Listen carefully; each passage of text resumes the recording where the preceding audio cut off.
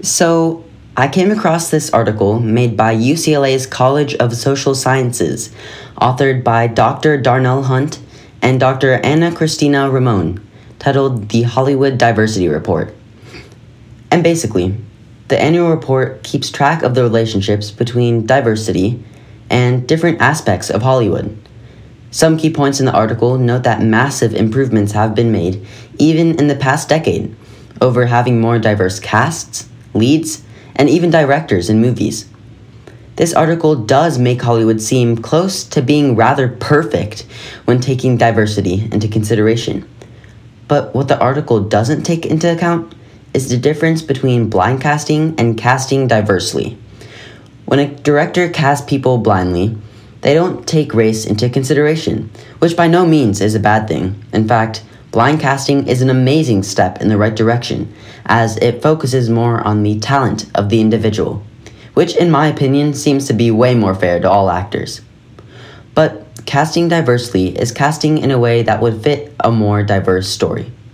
With blind casting, an Asian guy, for example, could play a role that any other ethnicity could fit into, bringing no attention to the man's Asian background. Like, where did he come from? What challenges does he face in society by being Asian? What advantages does being an Asian give him? With diverse casting, roles are represented by people of different ethnicities on purpose. It does so to give diversity more diverse entertainment, and more specifically, more diverse stories of characters. I also want to put out there that what people constantly see over television and on their phones in this day and age can literally make a change in society. I like to compare this to trends that we see on social media, like the trend of making slime back in 2017.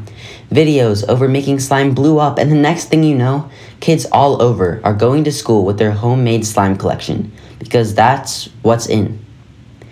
One could make the inference that if the nerdy Indian guy singing with Baljeet and Phineas and Ferb, or even Raj from The Big Bang Theory, is constantly what is being viewed as the only way to see Indian guys, that will be how most people see Indian guys in everyday society, the nerdy math geek.